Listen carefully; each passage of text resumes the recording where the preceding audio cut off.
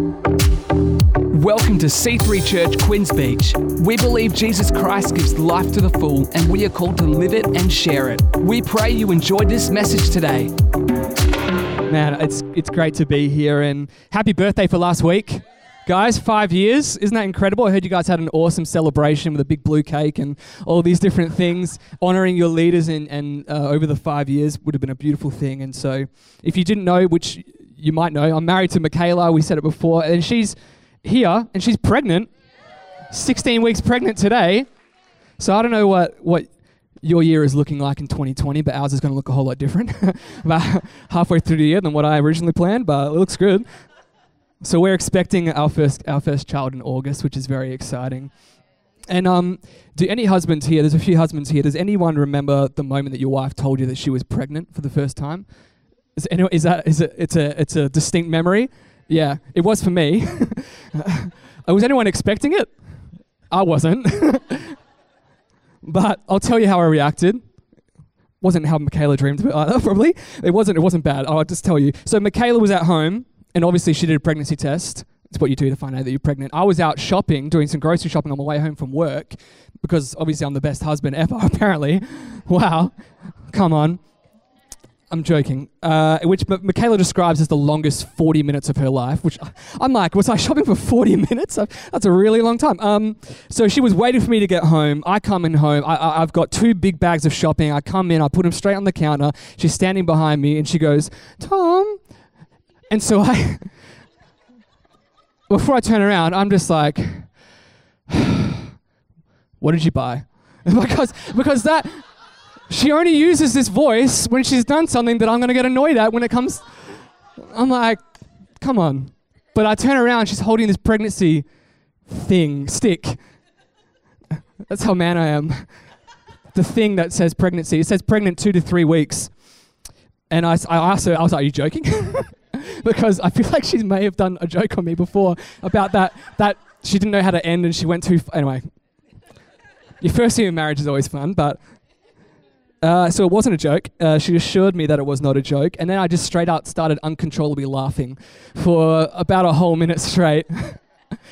She's like, "Is he having like a mental breakdown? Am I going to have to call a pastor? Is someone need to come?" I eventually calmed down. But it was in that moment that I just had a reminder from God that I am not in control of my life. I just don't have control over my life. And it wasn't a bad thing. It was a divine thing.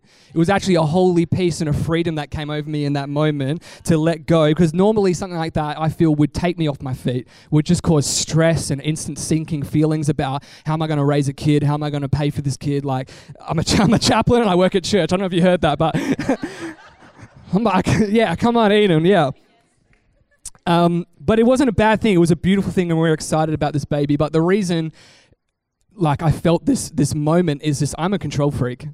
Is anyone a control freak? I feel like it's something we chuck out. It's a little offensive maybe, I don't know. Call someone a freak.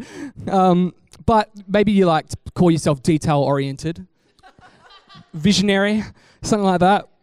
I like to have a vision for how things should go and it has to go that way. No. So I like things how I like things. I like things how I like things. I plan long term, which I know my way is the right way, which Michaela tells me all the time it's not. It's not the right way, but I like to think that it is. And obviously the Holy Spirit reminds me of that as well. Not just, a bit of humility. Come on, Tom. And so I had a pretty firm plan for my life that I would meet a girl, get financially stable, have heaps of savings, buy a house, buy a dog, and then have a baby. And that's not what's happened. We got married. 3 weeks later, we got a dog. And then we're 2 years in July. We're married 2 years in July, and we're having a baby. We'll be 2 years and we'll have a baby, which is crazy. It's not the plan that I had. It's not the path that God's led. It's the path that God has led me on, but it's not the plan that I had put out for myself in my life. And I feel like it's been a tension point in my life, that tension of control versus me and God and how my life is going to go and how my life is going to plan out. And so I'm a control freak. And it's because our culture is so geared to control. Our culture in Australia, our culture in Western society is geared towards our control. It's I have the right to control. It's our culture just calls it freedom a lot of the time. Whoa, bang. We as people pursue control from an absence of peace. We pursue control from an absence of fulfillment and an absence of something deep in us that we're trying to provide for ourselves. And so we seek after what we think would give us more freedom. We seek after what we think would give us more control of our lives and more peace and more fulfillment and more satisfaction. And so we choose this, we control, and we think we have that right. Whether it's a diet that would help us take control of, like, to become our better self, whether it's an app to make us feel more organized, or it's the freedom to choose our identity and who we are and how the world should look around us. We want to know and control as much as we can in our lives and reject anything that says that we can't. Feeling like we're in control gives us a temporary feeling of more security. If you feel like you're in control of your life, you're going to feel like, I can do this. But when you feel like you're not in control and you have those moments where your wife's pregnant and you're like, how's this going to work? It makes us feel temporarily secure, but there's things that we can't know and there's things that we can't control, and we all know that. We just ignore it, but we know it, that life throws us some curveballs. Life throws us curveballs. Maybe you've had some financial curveballs.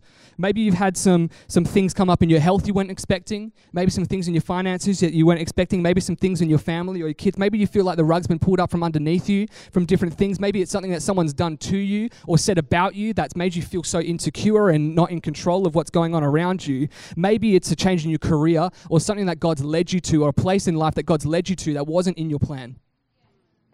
My first point of this and my revelation of this is that we're not in control.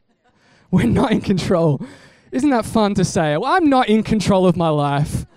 And even if we hate to admit it, we're in control of some things of our life. We still control our behaviors and our self-control and things like that. But the overall grand scheme, the blueprints of life, your future, we don't know. We're not in control of every single little thing of our life. And in Ecclesiastes, I was reading the book of Ecclesiastes, we see a king who is in desperate pursuit for more control of life, desperately chasing meaning, desperately chasing peace, desperately chasing fulfillment and freedom and what is the best way of living. And the Ecclesiastes is a book of this king's memoirs, of him experimenting with life, changing and trying every single different way of living, where he was chasing and pursuing wisdom and knowledge, or the complete opposite, where he was just party, trying to find what's the best way to make me feel good and make me feel like I've got control of my life. But his main conclusion is that no matter what he tries, all paths lead to death. For good people, for bad people, for animals, it's all. He says it's all meaningless. If you read verse 2 of chapter 1, it says, meaningless, says the teacher, everything is meaningless.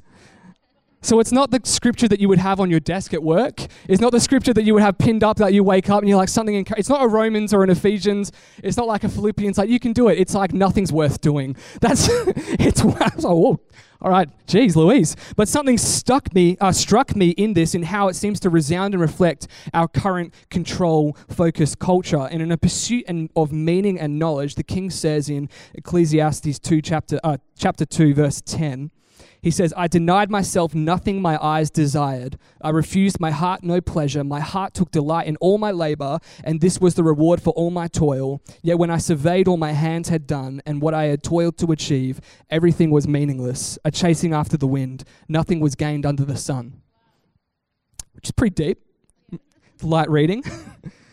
Maybe doesn't get you geared up and ready for the day to go to work, but this line is used multiple times. He says, life is meaningless, a chasing after the wind.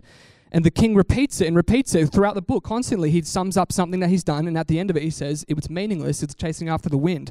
And the thing is, when doing some study into this and about what this actually means, because it's so different to every other book of the Bible, and it's a part of what we call the wisdom literature in the Bible. So it can't just be this random thing that's just set to trip us up and make us feel discouraged. Or maybe it is, I don't know, it's not. But what's interesting is that sometimes in the Bible, when we go to the Old Testament and we're reading the Hebrew, sometimes the words that are translated into English aren't exactly what they were meant to be when they were said and when they were written. And that's due to things that have happened throughout history in our culture, where the actual meaning of English words have changed over time, and the way that different publishers have changed the word to fit the culture that they were publishing for. And so the word, if you go back to the Hebrew, the word meaningless actually is hevel. Hevel. Maybe you've heard that before, maybe you haven't. The word is hevel, and it means vapor or smoke. It means vapor or smoke. It doesn't mean it has no meaning. It says it means vapor or smoke. And if you read it in the Message version, Eugene Peterson, who wrote the Message version, he uses the word smoke. He feels it's the most accurate depiction of what the king is trying to say. And when you put that back into the repeated line, we see that despite the king's every effort to get some sort of hold and grasp on his life, he says life is like smoke, a chasing after the wind. Life is like smoke. We can see life. We live life. We can smell life and take it in around us. We can experience life, but we cannot grasp it. We cannot take a hold of it and wrench it to our expectations of what we think it should be. The more we chase after the things of life, trying to get control over it and wrench it to what we think it should be, the more it's like a chasing after the wind. We breathe it in, we smell it, we experience it, we actually have a genuine encounter with it, but we can't take a hold of it and control it. It doesn't bend to our will. If your hope and peace and sense of control over your life is found in money, you will never have enough. You will never grasp it. The more you chase it, the more it'll get away from you, the more it'll be a chasing after the wind. If your peace and sense of control comes from a relationship or relationships in your world, people will never fulfill you the way that we have such a deep desire for as human beings. We'll always seem to want more. It's just like me finding out Michaela is pregnant. We need to allow space for the Holy Spirit to speak to us, to unplug the spiritual wax in our ears sometimes, and hear his voice, to let him into our world, to have control, to remind us that we are not really in control. We cannot grasp and bend life and get upset when life doesn't necessarily go exactly how we want it to go. As much as we convince ourselves that we're in control, we are not in control. And that doesn't absolve us from responsibility. That doesn't take away consequences of actions. That doesn't absolve you from that. We still make decisions, intentional faith decisions every day. We live on purpose. We still make key choices today that'll shape our next decade. We can control our behaviors. Self-control is a fruit of the Spirit. That's something that God has designed for you to have when you're connected with him. And we can control our bank accounts, our diet, our schedule, all of those things. We know what we can control, but we can't control other people. We can't control what a banker will do on Wall Street that will completely change something financially across the world. We can't change who the US president's going to be or whatever, no matter what kind of opinions you have. That's not something we can control. We can't control the things that are outside of our power, but we can trust that God has all control. He has all control.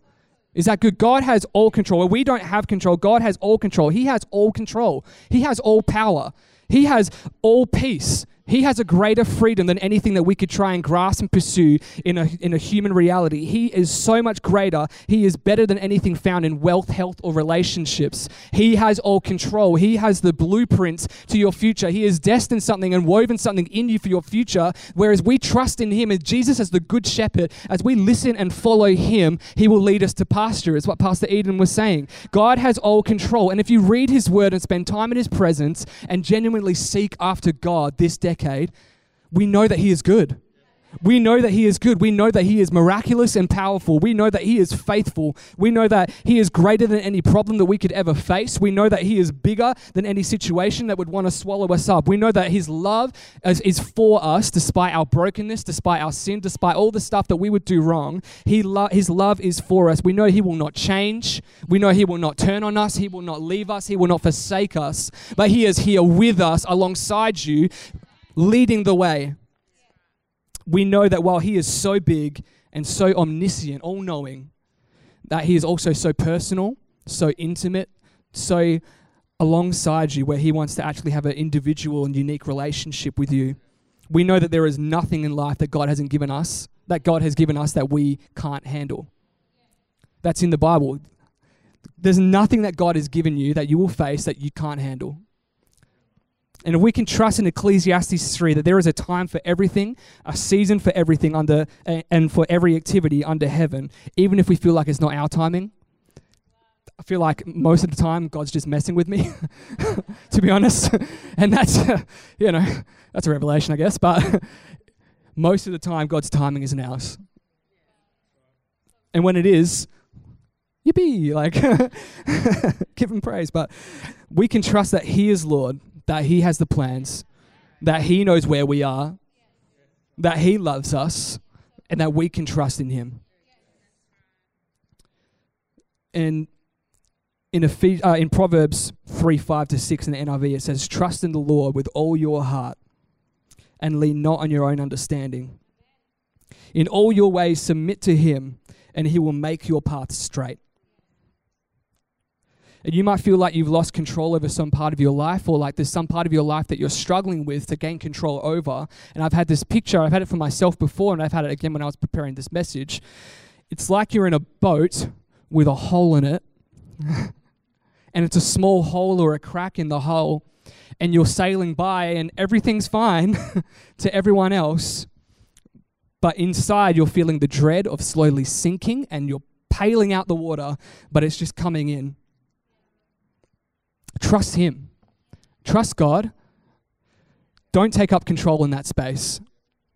We can surrender that to him. Take up faith. Declare for yourself today, I'm going to be okay because I trust God. There's nothing he's given me that I can't handle. There's nothing that he's given me that's out of his control. He will never wish anything bad for me or want anything bad for me, but he's leading me to pasture. He is my good shepherd. He leads me in his ways. I'm going to be okay. He knows what I need. He's not going to let me drown. My faith is in him.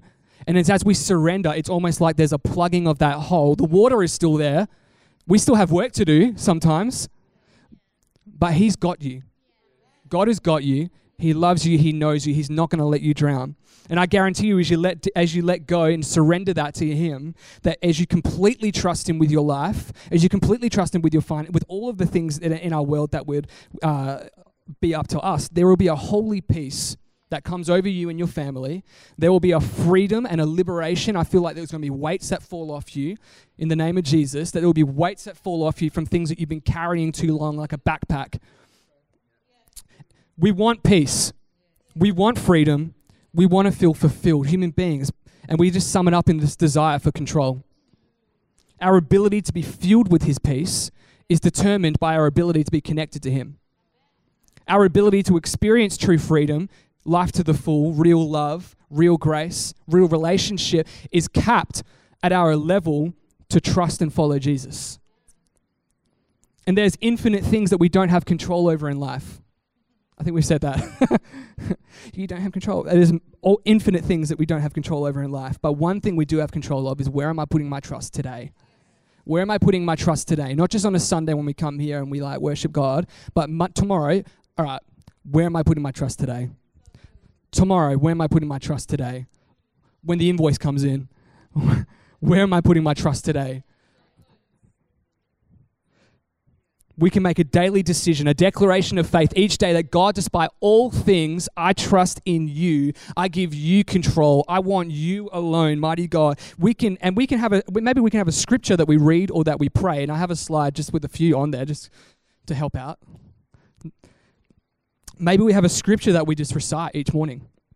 Maybe it's something that we keep on our lips, something that we keep near our bed. Maybe we keep it on our desk in our office when things are going bad. I'll read them out as well for you. Maybe we can have that scripture. In Proverbs 3:5, it says, "Trust in the Lord with all your heart and lean not on your own understanding. In all your ways submit to him, and he will make your path straight." 1 Corinthians 10:13 in the Passion Version says, "We all experience times of testing, which was normal for every human being.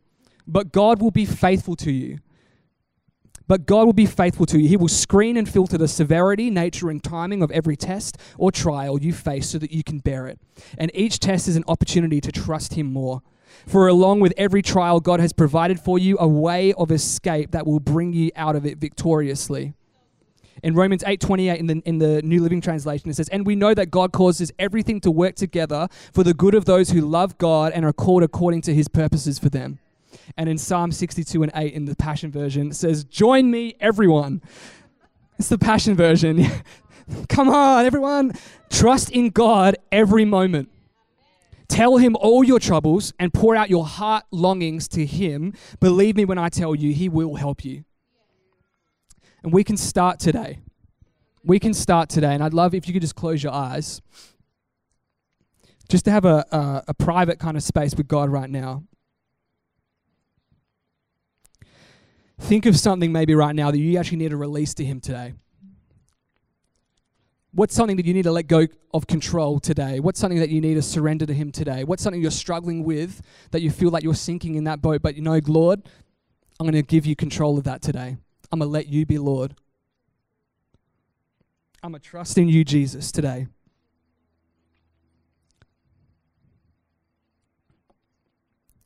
Maybe if you feel comfortable to lift your hands and surrender that, that's up to you. But Lord, we give you control today.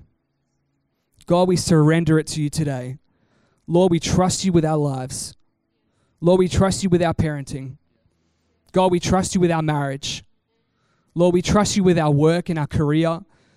Lord, we trust you with our finances and our health. Lord, we trust you with everything.